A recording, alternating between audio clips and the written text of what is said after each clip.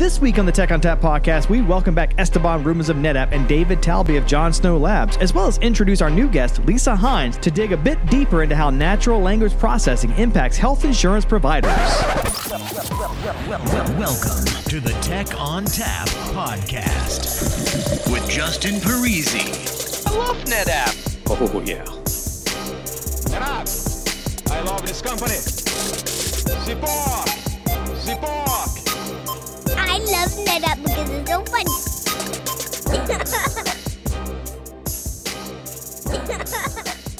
Hello and welcome to the Tech on Tap podcast. My name is Justin Parisi. I'm here in the studio, and with me today I have a few special guests to talk to us about some AI things, some healthcare things, as well as some natural language processing things. We've done a show on this before with this gentleman from John Snow Labs, and this is another exploration of that topic. So with us today, David Talby is here. David, if you could refresh our memory, what you do and how to reach you. Hello, Justin. Thank you for having me back. My name is David Talby. I'm the CTO at John Snow Labs. My team builds Spark NLP and the Spark NLP for healthcare. So we provide state-of-the-art natural language processing libraries to the healthcare and life science industries. And today I'm hoping to talk about some of those use cases. All right, excellent. Also with us today, we brought Esteban Rubens along as well. He's often on these healthcare-related podcasts, and he's always good about bringing us the guests. So Esteban, what do you do here at NetApp, and how to reach you?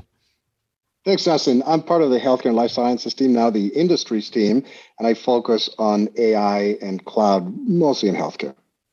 All right, and how do we reach you? You can reach me at esteban.rubens@netapp.com. That's ESTEBANRUBENS, or on LinkedIn as usual. All right, excellent. We also brought a new guest with us today. Lisa Hines is here. So Lisa, tell us a little bit about yourself. What do you do? How to reach you? Sure. Thank you, Justin. I'm part of the team at NetApp that Esteban is on. So we are part of NetApp's industry solutions team focusing on healthcare and life sciences. And I particularly am more specific in that I focus on public sector healthcare. And I can be reached at lisa.hines@netapp.com and on LinkedIn. All right, excellent. And occasionally you'll hear some noise in the background for there with Lisa. It's a little baby. Don't worry. Don't be alarmed. It doesn't bite. Thank you. I don't think it even has teeth yet. Did the baby have teeth yet? No teeth. Okay, good. So if the baby bites, we're fine. All right. So we're here to talk about NLP and John Snow Labs again. And before we start talking about the topics that we're talking about today, let's talk about John Snow Labs and what that is. So David, give us that rundown again of what John Snow Labs is and does. Gladly. So John Snow Labs is a software company. We provide, first of all, the Spark NLP library. Spark NLP is a software library for Python, Java, and Scala. That for the past 4 years has been the most widely used NLP library in the enterprise, globally and even outside healthcare. The library provides implementations for well over 50 different NLP tasks, from the kind of simple traditional ones like tokenization, lemmatization, part-of-speech tagging, name entity recognition, text classification, to the more interesting kind of newer ones like question answering, translation, summarization, emotion analysis, and other kind of facts and information that people are looking to extract from free text. It supports more than 200 languages and comes with more than 5,000 pre-trained models that are ready to use. On top of the open source library, we have two software products. One of them is Spark NLP for healthcare, and the other is Spark OCR. Spark NLP for healthcare is widely used within the healthcare and life science industry by the NLP industry survey. It's kind of used by 59% of the kind of AI teams in healthcare and life science. And its goal is to provide the industry with state-of-the-art clinical and biomedical NLP. And the way we define it, it means that we will not be beat on accuracy. We have a set of, and by state-of-the-art, we mean it in the academic sense. We have a set of peer-reviewed papers where we show accuracy on a standard, widely competitive academic benchmarks in kind of public, peer-reviewed, reproducible papers. Our goal is to provide the industry with, with the production-grade, scalable, trainable implementations of those new, deep learning, transfer learning algorithms. Software has been used by a majority of the large pharma companies that have many use cases, from real-world evidence to supply chain optimization, right, to adverse event detection. Several of the larger U.S. healthcare systems, so those that have in-house data science team, like Mount Sinai, Kaiser Permanente, Providence Health, Sharp Healthcare, and others, and several dozen software companies in the health IT space, from the big ones like Humana and Optum and McKesson to startups that are looking to add the ability to understand either clinical notes or biomedical text to their software. Okay. So Esteban, you brought all this together, and last time on episode 318, we talked about natural language processing in general. What are we trying to get to today? Are we trying to show some value in the actual technology? Are we trying to give use cases? What are we trying to accomplish here? Great question. Yeah, I want to focus on a very specific use case involving payers, the insurance companies that actually pay out the claims that the providers generate. At least in our healthcare system in the U.S., there's a lot of private. Of course, there's government healthcare as well, Medicare, Medicaid, and all over the world, regardless of whether the payers are private or public, we're moving from the more traditional fee-for-service model to a value-based model. So the fee-for-service model is where the providers will do things, will provide different services, interventions, tests, anything that happens with a patient, whether it's physical therapy or surgery or an office visit or imaging or really any number of thousands of things that then get paid. Well, that, I think the consensus is that it contributes to the rising costs of healthcare. And Lisa can, I'm sure, add to that because she's been on the provider side and has seen that. So Lisa, is that an accurate representation, do you think? Yeah, I mean, traditionally, healthcare has been in that fee-for-service model where healthcare is a reactive model, in my opinion, because you present and a service is provided and a fee is charged. And so what we are trying to do is transition to quality versus quantity, and move the value up in that healthcare delivery process, keeping individuals well, and keeping individuals so that they present in the right venue of care. And a good example would be chronic disorder that is not managed well, and a patient presents in the emergency department, which is one of the most expensive venues of care that there could be. So keeping them out of the ED and keeping patients out of the inpatient setting, and making sure that chronic conditions are treated proactively, connecting them to all of the factors that impact their health. And so that's moving to a value-based model. What is it that a provider does that brings value to that quality of life for that individual, and not just providing care? And this completely aligns with the quadruple aim, reducing the cost of care while improving the overall population health and improving that patient experience. No patient wants to show up in the emergency department. Not a good experience, especially if you are managing a chronic illness. The emergency department should be for an emergency, and a chronic illness should not present itself as an emergency. It should be managed.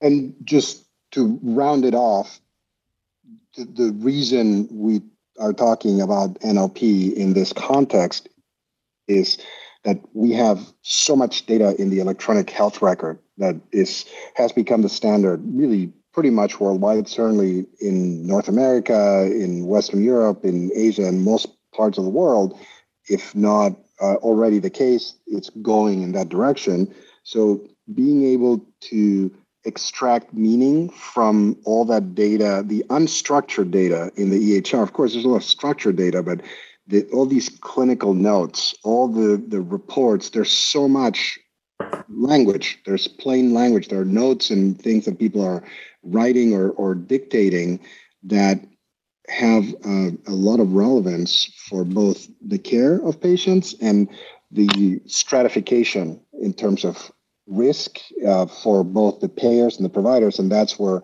NLP comes in. And where we come in is the data layer that is feeding those NLP algorithms. So that hopefully it's not too kind of super specific, but that's what I would like to talk about today.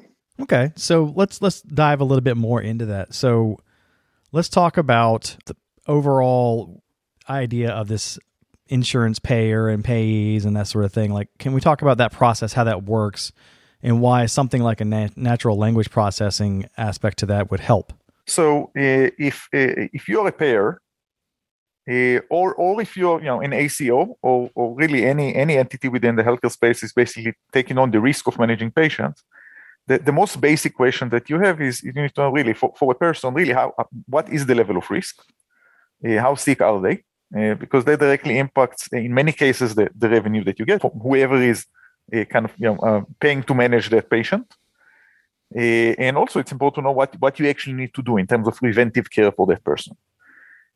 So knowing whether someone is diabetic, is smoking, has a potentially undiagnosed kidney disease, undiagnosed depression, maybe beginning of a coronary heart disease, right? Really the set of clinical risk factor or social determinants that have a major impact on people's health and quality of life. Those are facts that are critically important to know. And the challenge is that in many cases, a lot of this data is really only available in free text. Lisa, do you want to take it from here? Yeah, David, I'd be very interested because my experience has absolutely been that even when we have sat with a group of clinicians and we talk about the need to capture certain data elements, while EMRs can drive consistency in data capture and standardization, we still find that the kind of Q&A verbal interaction communication that a patient has with, the nurse when they're doing a pre-assessment prior to a visit, things that are captured in operative notes, things that were observed about a patient's behavior, all those things just don't have a structured home in an EMR. So I'd love to hear from you, this NLP model, what types of documents are used, and where are you finding, I'm going to say, these nuggets of clinical information that is relevant to identifying risk? Mm-hmm. Yep. So, for this use case, really we look mostly at EMR data. So we're looking at the office visit, the admission notes, discharge notes, progress notes, post-surgery notes, really regular kind of checkups and summaries. Really any kind of free text note that's within the EMR. Sometimes you'd even have things within your medication, right, where people talk about allergies or cost issues, right, or other things that are happening in their life. And what the software can do automatically, and really right now fairly well in many cases as well as people in terms of accuracy, is first of all to understand, extract medical entities, right? So symptoms, diagnoses, drugs, devices, social determinants of health, lab results, and so on. It can put them in context in the sense of knowing whether I'm talking about something that is happening, is not happening, might be happening, right? To be able to tell between, patient is diabetic versus patient is not diabetic versus, patient shows symptoms of diabetes, right? So that's a maybe, or, patient's father was diabetic, so it's family history. right? Or sometimes there's difference between present and past.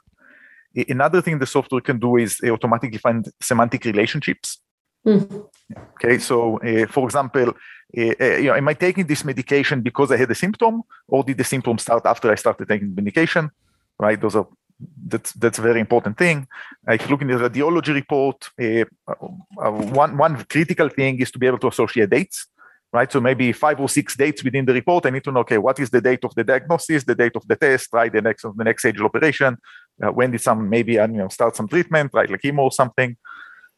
So being able to correlate times, right, what happened before what, being able to correlate, body parts and procedure, which kidney did we operate on. So a lot of that can now happen automatically. And really, we see it as a necessity, really for 2 reasons. One is as you noted, Lisa, there's a lot of clinically relevant information, but there's no structured field for. Really, because there's just too much complexity, and really each patient is different, right? And sometimes, for example, one common thing is, and one common thing you actually care about when you're doing patient risk stratification is undiagnosed condition.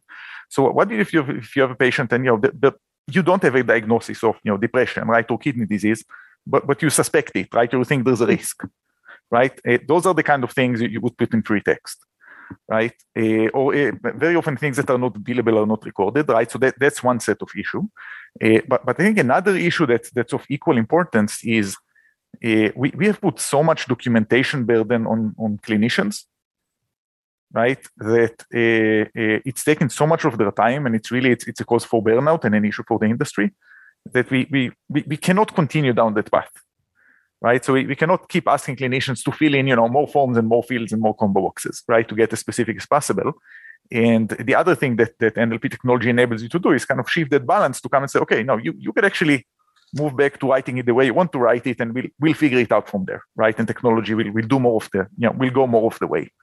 So that's, I think, another very good direction for the industry to take. So I was just interested in interjecting for a second here.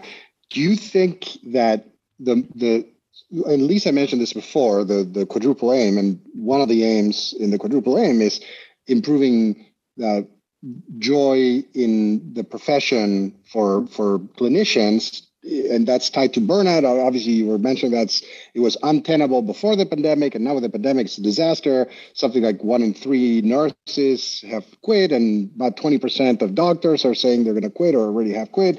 So there was a movement even before the pandemic towards scribes, whether human scribes or electronic scribes, right, using NLP.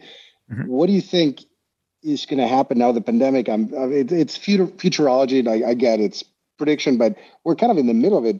Wouldn't you say that this is only going to drive adoption even further of going to more unstructured data, whether it's with human scribes or NLP?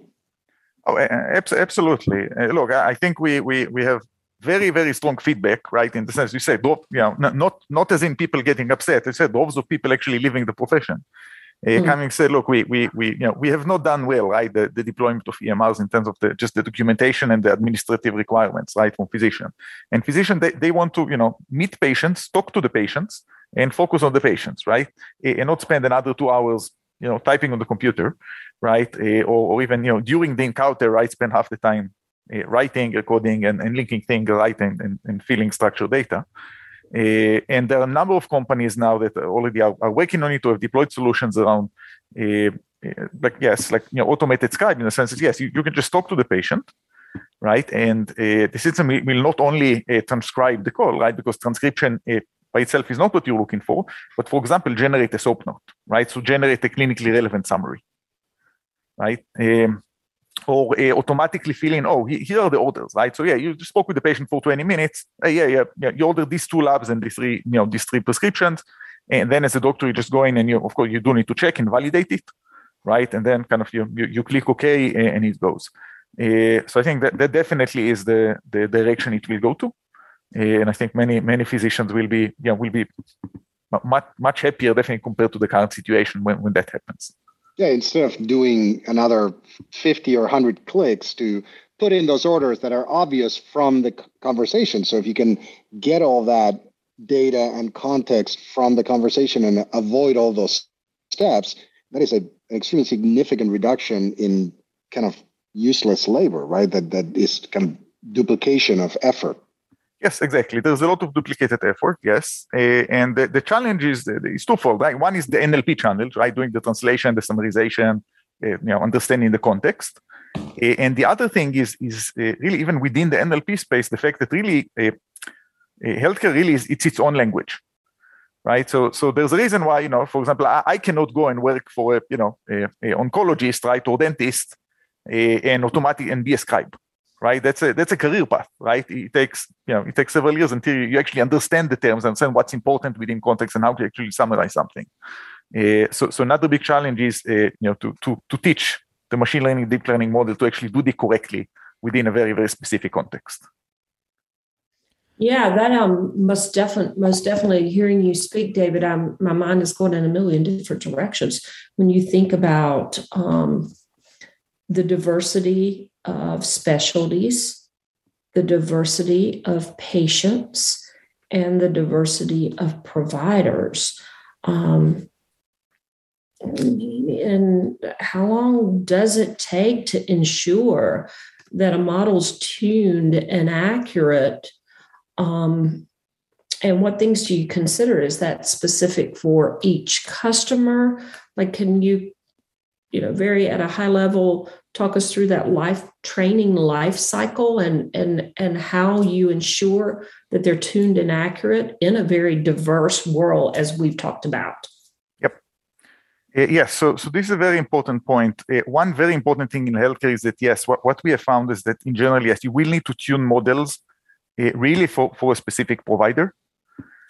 First of all, because there are many, many specialties, right, and subspecialties. And, definitely you wouldn't want your ophthalmologist, reading your radiology reports, right? It just really, they're completely different languages. They're not intended for regular people to understand.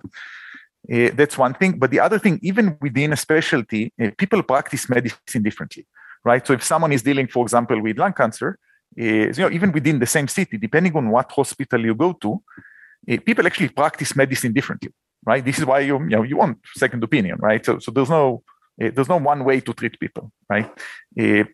So really, for example, one of the tools we've added recently, and this is a tool that is used by clinicians, by medical doctors, is the annotation lab, which is a no-code environment that's intended to where you're able to load in documents.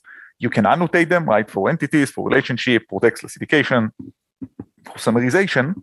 And then the model can automatically either train, right, or tune existing models. And we see this these kind of no-code solutions that do not require data scientists, right, that are intended for people or domain experts, is really critical to scaling this technology, because as you know, with healthcare, really there's no there are really no standards, right? Things are very, very localized. Right. Even if you are a specialist, when you move to a new hospital, one of the things you learn is really how they practice medicine there. Right. So the guidelines are different. The thing they care about testing, they care about documenting are different. So the models and the tools that support the models have to enable that. Yeah, and I like that you went to low code, no code. That's more in the direction of the tech ONTAP. So that is interesting because, well, it's a direction that the industry seems to be going in. It's enabling more people to do more things because it's easier, as I said, for non-expert.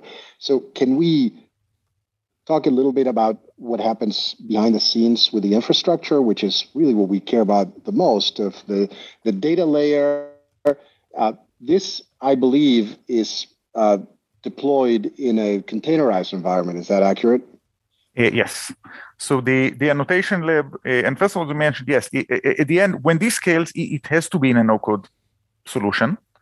Because if you say, that we need to tune the models really for every hospital, right, every clinic, every use case, you cannot do it with data scientists, right? I mean, those people just do not exist. It's not going to happen. Right, we don't have enough data scientists. Yeah, exactly, right. So the people do not exist. The timeline it requires does not work. Right, the money it requires does not work. You have to have something that's much faster, cheaper, easier to use, scalable. Right, so that's almost a given. Now, in terms of scale, yes, the way we deploy the tools, yes, it's deployed as a Kubernetes cluster, right? And you can deploy, either on your own infrastructure, on the cloud, or wherever. And importantly, there are multiple containers, and every time you start kind of an automated job, it starts as its own container, right? So let's say you provided feedback to a model, and now the model needs to be trained, or the model needs to be tuned, or you just load a new set of EMR documents and you want to automatically pre-annotate them, right? So that the human doesn't start from scratch, but starts from an annotated document, just needs to correct. So each one of those basically launches its own container in the background that then runs the job. And that enables you to do a couple of cool things. First of all, of course, it scales, right? So now if you have 50 people training models in parallel, that's not a problem. They can just do that. Right, even if you need if you have something that's very CPU intensive, right, or you need GPUs, all of that, it doesn't impact kind of the interactive work of the people using the tools. The second thing, it's very easy to scale, right? So if you come and say, okay, you start with 5 people, that's fine. When you go to 50 or 500, you can even just auto scale it, right? And that's just add containers to do those jobs, as really just as when you need them. So how do you or your customers approach that issue of data security? You talk about these containers and getting the EMR documentation in them and starting the annotation process. And let's talk about data security. And you've got PHI and you're processing it. So yeah, exactly. So that's an important point. And yes, this does definitely involve PHI. And of course, we do have the ability to de-identify, but very often people need to work with the PHI directly. So for us, first of all, the way we provide the software and believe it should be done, it's not an as-a-service thing, so you do not send anything to us. But for us, all the software, kind of the way it works, we license it. You install it on your own infrastructure, right? And most people do install it in the cloud, but then still it's their cloud within their VPCs under their control. Or if they do something on premise, that's fine as well. And then it's under your security perimeter. If you have data residency laws, right? So the data has to stay in the UK, right? In Lebanon, in Singapore, you can deploy there. And then basically the software is designed from the ground up to work in an air-gap environment. So the software, once you install it, does not need an internet connection. You can run it within a completely shut-off VPC, the way many PHI systems are designed. You do not send your data outside to anyone, not to us, not to anyone else. The software does not call home. So really for us, part of it is we come say, look, we'll work within your security perimeter, right? So whatever security controls, infrastructure control you have in place, that's where we'll install it. And the other thing is, of course, a lot of work went into just designing the software. So it really from the ground up, it's designed for an air-gap environment, right? For handling PHI data. Which is of course something that's very hard to design after the fact if you don't start that way. So with these containers, are you deploying using some sort of automation package or orchestration like a Kubernetes or something else? What are you using for the container piece? Yes, it's all Kubernetes these days, so we can provide you Helm charts, right? So it's really for a DevOps person, kind of it's a one-line install and it runs. And if you need to configure it for yourself because you have your own compute environment, right? Your own storage, you can just configure the YAML files, right, and then run the installation and do it that way. And some people just use their own Kubernetes, but also some people use their own AWS, for example, right? So they use the Amazon Kubernetes service, or they use the Azure Kubernetes service, and also we've integrated and tested with those.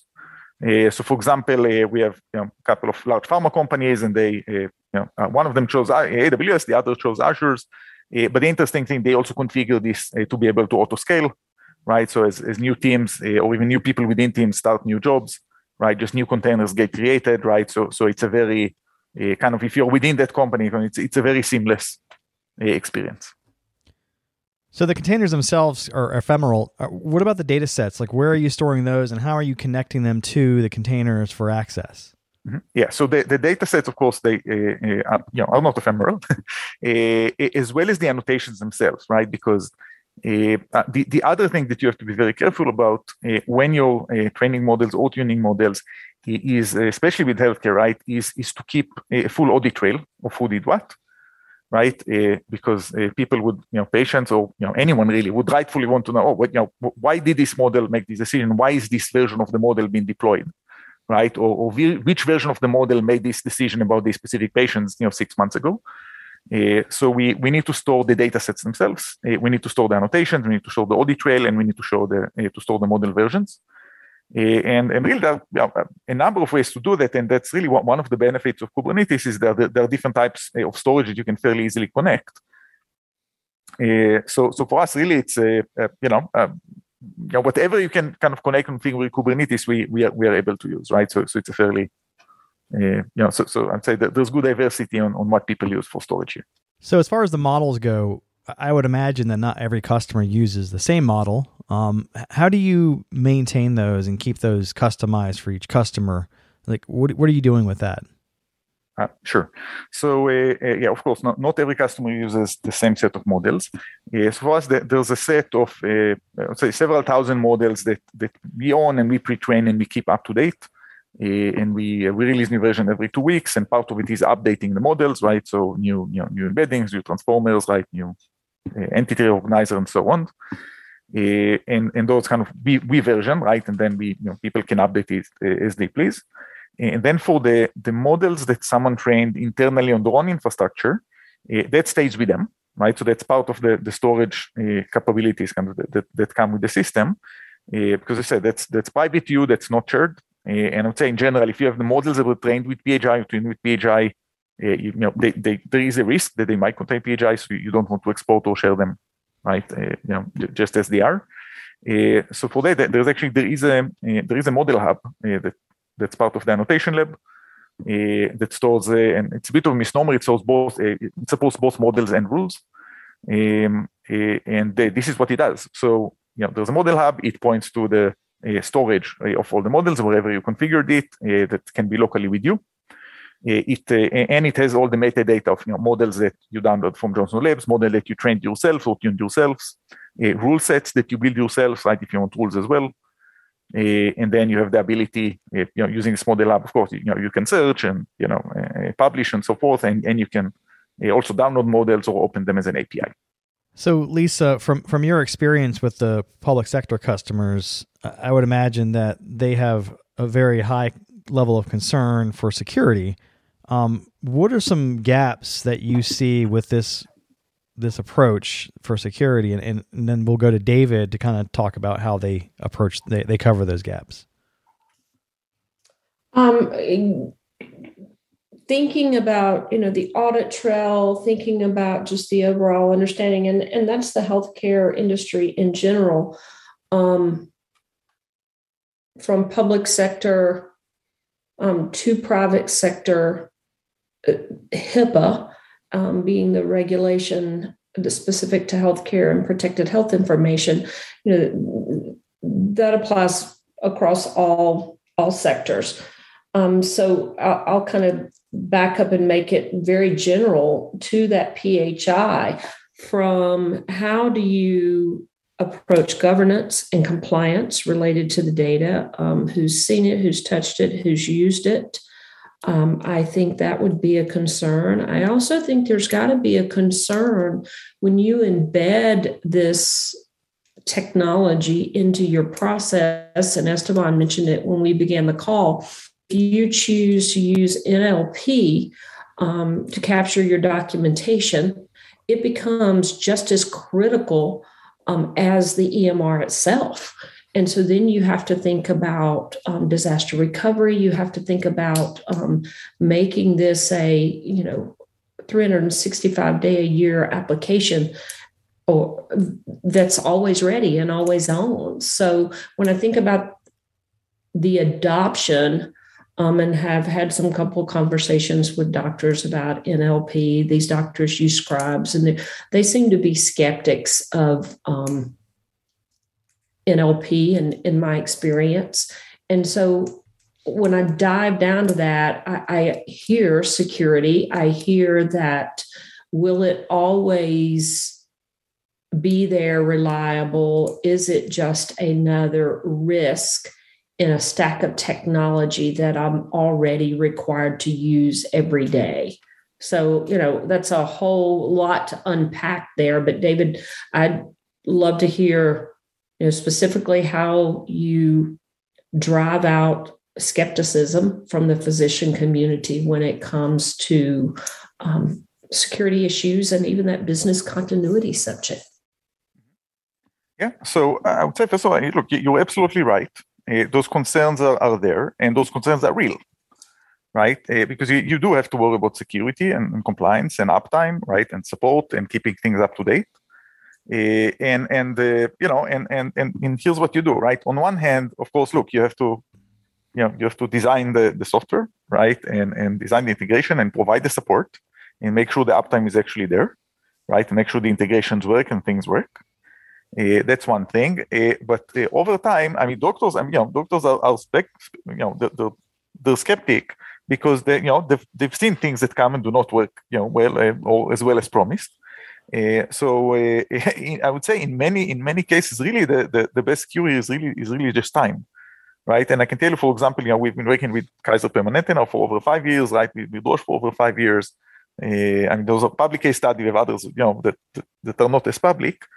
And it's always the same, right? First year it comes, say, well, let's do a pilot. Let's say this is a beta program. Or, let's see how it goes. And then second year it comes and say, okay, let's see how 24/7 support works, right? And they get more confidence that way. But really, a lot of it is when you build those things, right? To your point, Lisa, you can say all the right things, and you can do all the right things.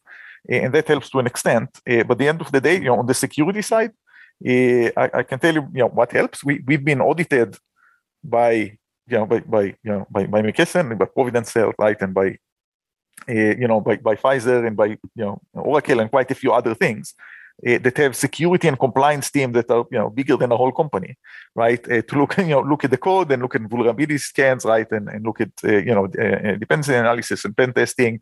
Right, and disaster recovery and backups, right, and they okay the product, and then you deploy it. When you get to end users, they come and say, okay, fine, let's see how you're doing the first 6 months, first year. And I think really a lot of where the skepticism goes away is really just with practice, right? You have to show that you actually are secure, you actually are reliable, that you have really third parties, right, who rely on you and have tested you, right, in terms of security, in terms of privacy, in terms of uptime. 24/7 support, as you say, you can claim you do it, but until they actually call you at 3 a.m. and you actually pick up and you actually resolve the issue, right? There will also be some skepticism. So part of it is really just, I think, really just doing the work and showing the result. And what about data sharing? Because obviously this is a whole ecosystem, right? So we've talked about providers, we've talked about payers. I would imagine that in a totally integrated environment like an IDN in the US or some kind of socialized healthcare system like the NHS in the UK or whatever, like many others in the rest of the world, where you can actually use the data from both sides, it works better.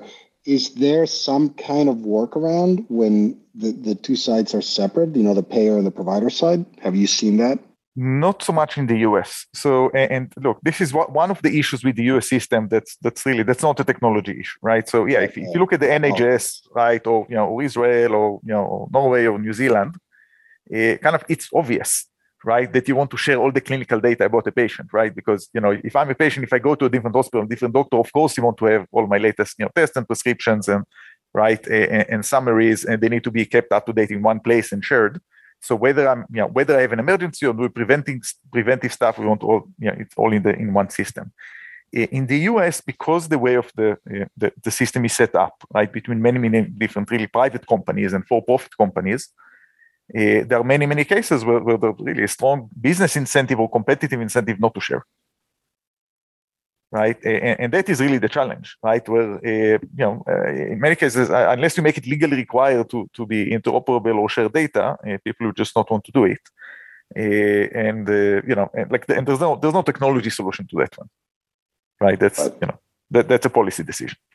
So, David, this NLP, this solution, what's the use case on the payer side? Are they likewise taking the claims information, the coded information that they receive? And, it's not uncommon for payers to ask for additional documentation to support a claim or prove medical necessity or whatever. So is this a tool that you see payers having a use case for and starting to adopt as they evaluate risk from their perspective also? Yeah, so we see exactly, but we see several use cases with payers, and I'm putting this to use. One is a lot of payers are getting access to the free text records now, and to basically the entire EMR data. First of all, because they want to know how sick the patients are, right? Because if you're a payer, if you're in insurance, right, then the most important thing is to know really how much risk you're taking. Right, so knowing really how sick each patient is and really what needs to be done or the right things happening is critical. And really, until now, you just couldn't afford to do it, right? Because you couldn't have people go and manually write the note for each patient, and now in a sense you can. Another common use case is exactly what you mentioned, which is basically looking for really fraud, waste, and abuse, right? Where you get the claims, you come to look. Also, please send me the free text notes. Because I want to see that the claims are correctly coded, right? And the things you've done actually have medical necessity. Another use case that's related to this is around pre-authorization, right? So, you claim that this person needs an MRI and not an X-ray, right, or something cheaper. Please send me the notes and I'll see if that's the case.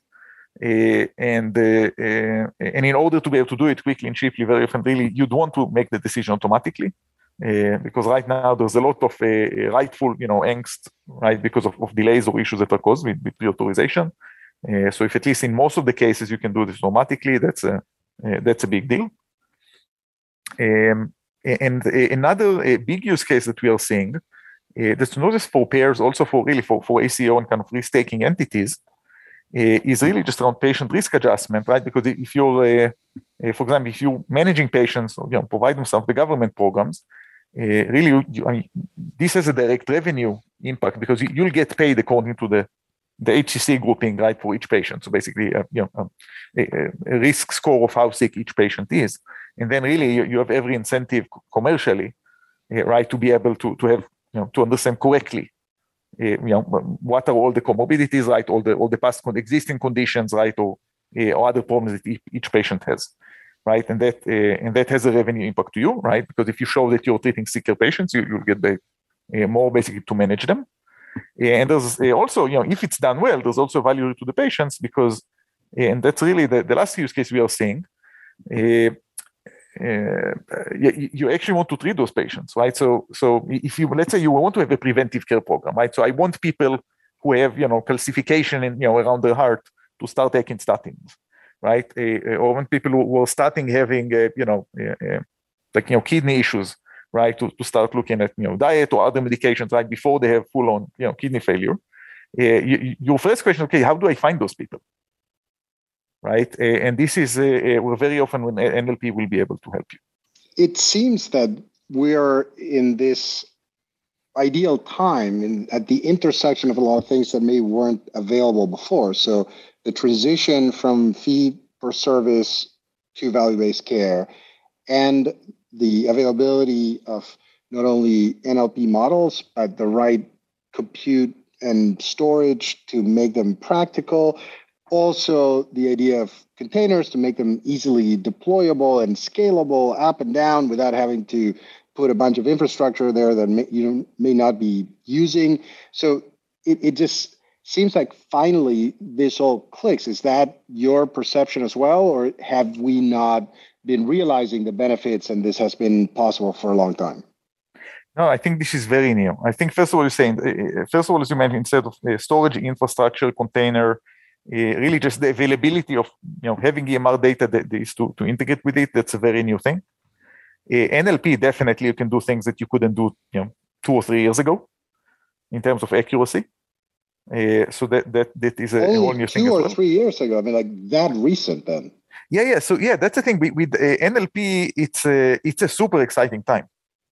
Really, there are things that we wrote papers on 2 years ago. We said, oh, this is new state of the art, right? We have this new architecture. We optimized it, and now I can tell you, oh, we moved them to open source. These like 2 generations behind. Nobody uses this stuff anymore. If you go to data science conferences, it's almost funny what people call like legacy models. Okay, it's literally stuff that's 2 or 3 years old that most people have not heard about yet. It's a very, I've never been in this kind of industry before. It's a very exciting time. But I would say, look, in healthcare, I would say we are still early on. Okay, this will take easily, a decade or 2 to deploy, really to get to a point where, we can say, we've done it, right? So if we look at things like, a BI or data warehousing, right? You can say, oh, that's already widely deployed. Basically, every hospital would have it, right? Or, EMR. Right, those are given. Those new systems, I would say that it's the exciting thing is it's obvious to many people that this is possible now, right? And we know how to do it, and we have some case studies that are now, they're not in academia, they're in industry, right? They're working, right? They're in production, they're reliable, but it's very much the early adopters. So I think we're very, very early on, and kind of the tools are there, but getting to a point where we educated everyone, we deployed everyone how to manage the scale. We have everything from the infrastructure side and the storage side, the MLOps side, the responsible AI side, right? The clinical feedback, right? Of course, the models themselves keep improving. It's going to be an exciting decade ahead of us. So it sounds to me like if we have listeners anywhere talking to customers on the provider or payer side of healthcare, this is a message that needs to be spread because probably most people are not aware of where we're at and how exciting it is and how easy it is to deploy the whole thing together.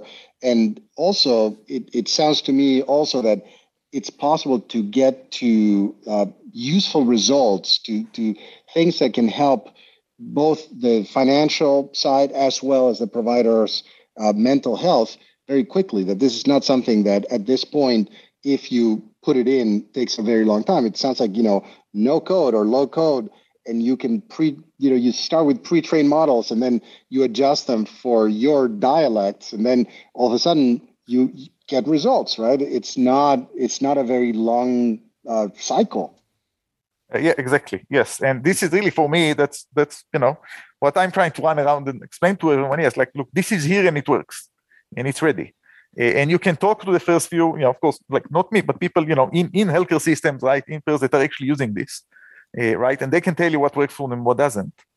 And I think definitely if people are now talking to pairs, talking to providers in this space, I think it's really now is the time to really you can go, you can implement this. There's money to be made, there lives to be extended and improved.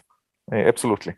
I would imagine that these risk factors get used in charging premiums for certain insurance companies, right? So going on the idea of accuracy, what do you say to people that are concerned that, the AI models might cause price increases for things that maybe they shouldn't? Like, how accurate can you say these things are to kind of keep people's nerves at bay with this sort of idea of that, your costs are now being controlled by a computer?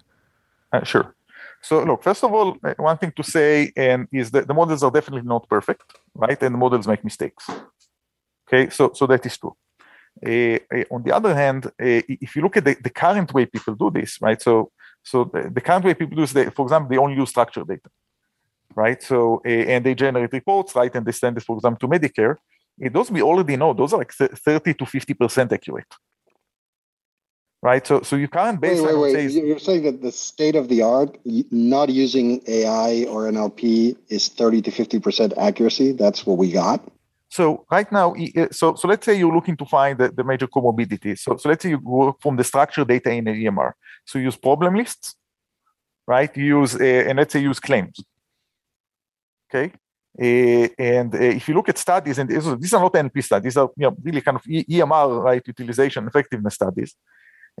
So problem lists are very much lacking in practice, right? So when people audit problem lists, they say yes, like problem lists typically list anywhere from 20, 30, maybe 50% of the actual current problems of a patient in terms of accuracy, right? If you look at claims claims very often you're not going really to see the problems, because I may go to a doctor and say, oh, I have this problem, this problem, this problem, this problem, this problem, but the billing code is going to be office visit, right? It's not going to talk about any of my actual problems, right?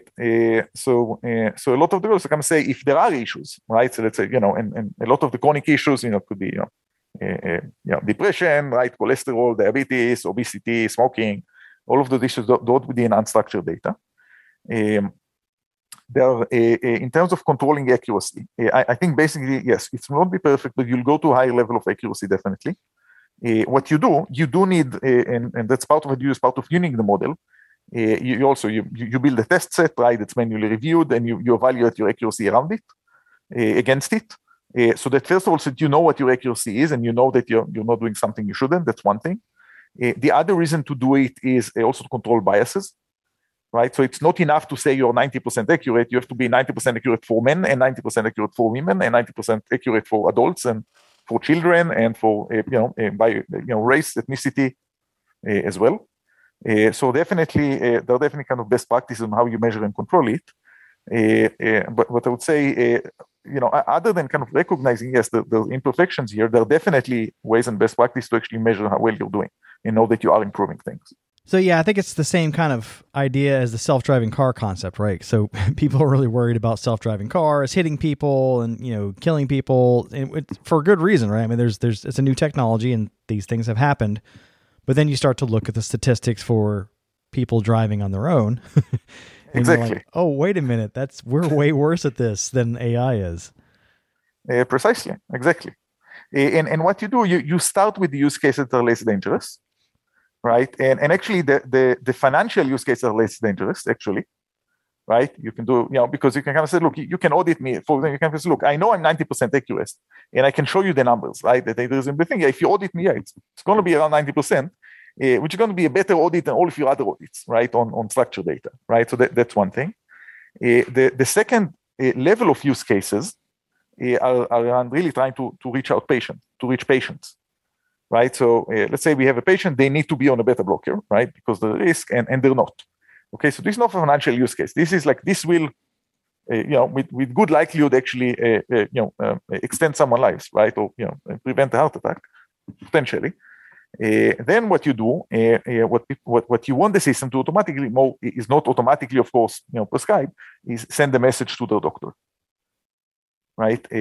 But that's regardless, that's the right thing to do, right? Because if someone is managing, for example, if you're managing diabetes, I'm not helping you by giving you prescriptions, right?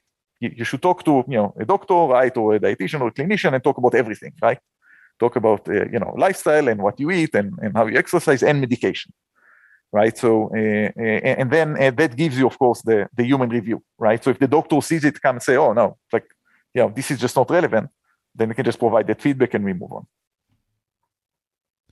Yeah, it's a mix of human ego, hubris, and then a little bit of distrust, right? we want to think that we want to think that we're the smartest, but in reality, we're designing the AI models. Oh yeah, exactly. And just no, I agree with you. People are designing AI models. AI models make mistakes, definitely. And look, and for me, there's I like some of the skepticism, right? Because I know that there's it's a safeguard, right? When you go and implement things, right? And we are so early on in this industry that there's value to the safeguards. Absolutely. Lisa, I asked you a question in the chat, but can we ask the baby a question for comic relief? Well, she would comment, but she's busy taking a bottle. Oh, okay. Well, we won't disturb her. She is super excited about the possibility of data and natural language processing and the impact it's going to have on her life. Okay, well, excellent. Future data scientist. We'll get her. Absolutely. Exactly. I text her mom and I said, you'd be surprised what we just exposed your child to. She's brilliant. Exactly. She's already designing the AI models as she enjoys the bottle. Listen, one day she will. Someone's got to do it. That's right. Someone has to. Yep. All right. Esteban, David, Lisa, sounds like we got a lot to think about here with natural language processing and the way it impacts insurance providers and payers and that sort of thing. So again, David, if we wanted to reach you, how do we do that? My email is david@johnsnowlabs.com, and I'm also reachable on LinkedIn. Just search David Talby, and please feel free to connect or message me there. Is there anywhere we can find more information about the work you guys are doing? Definitely, the easiest place is www.johnsnowlabs.com, and there's information there about the case studies, the customers, and the solutions we provide, and you can also schedule time to talk to us. All right, excellent. Esteban, how do we reach you?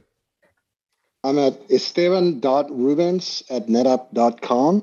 And if anyone is interested, doing a search for NetApp NLP will take you to a landing page that we have describing some of the things that we do on the data layer to support NLP and users and researchers, as well as people who deploy it. And that will tie into our Astra persistent storage for containers that clearly plays a role into this, as well as our Cloud Story and Data Fabric. So it's really all tied together very nicely in this use case. All right. And last but not least, Lisa. I am lisa.hines@netapp.com. And Esteban has done a great job of directing you to all the resources that I think are relevant to this conversation. All right. We'll also include those in our blog that we have accompanying the show. And if you have any questions, you can always reach us at podcast@netapp.com. All right, that music tells me it's time to go. If you'd like to get in touch with us, send us an email to podcast@netapp.com or send us a tweet @netapp. As always, if you'd like to subscribe, find us on iTunes, Spotify, Google Play, iHeartRadio, SoundCloud, Stitcher, or via TechOnTapPodcast.com. If you like the show today, leave us a review. On behalf of the entire Tech on Tap podcast team, I'd like to thank David Talby of John Snow Labs and Esteban Rubens and Lisa Hines of NetApp for joining us today. As always, thanks for listening. Oh, yeah.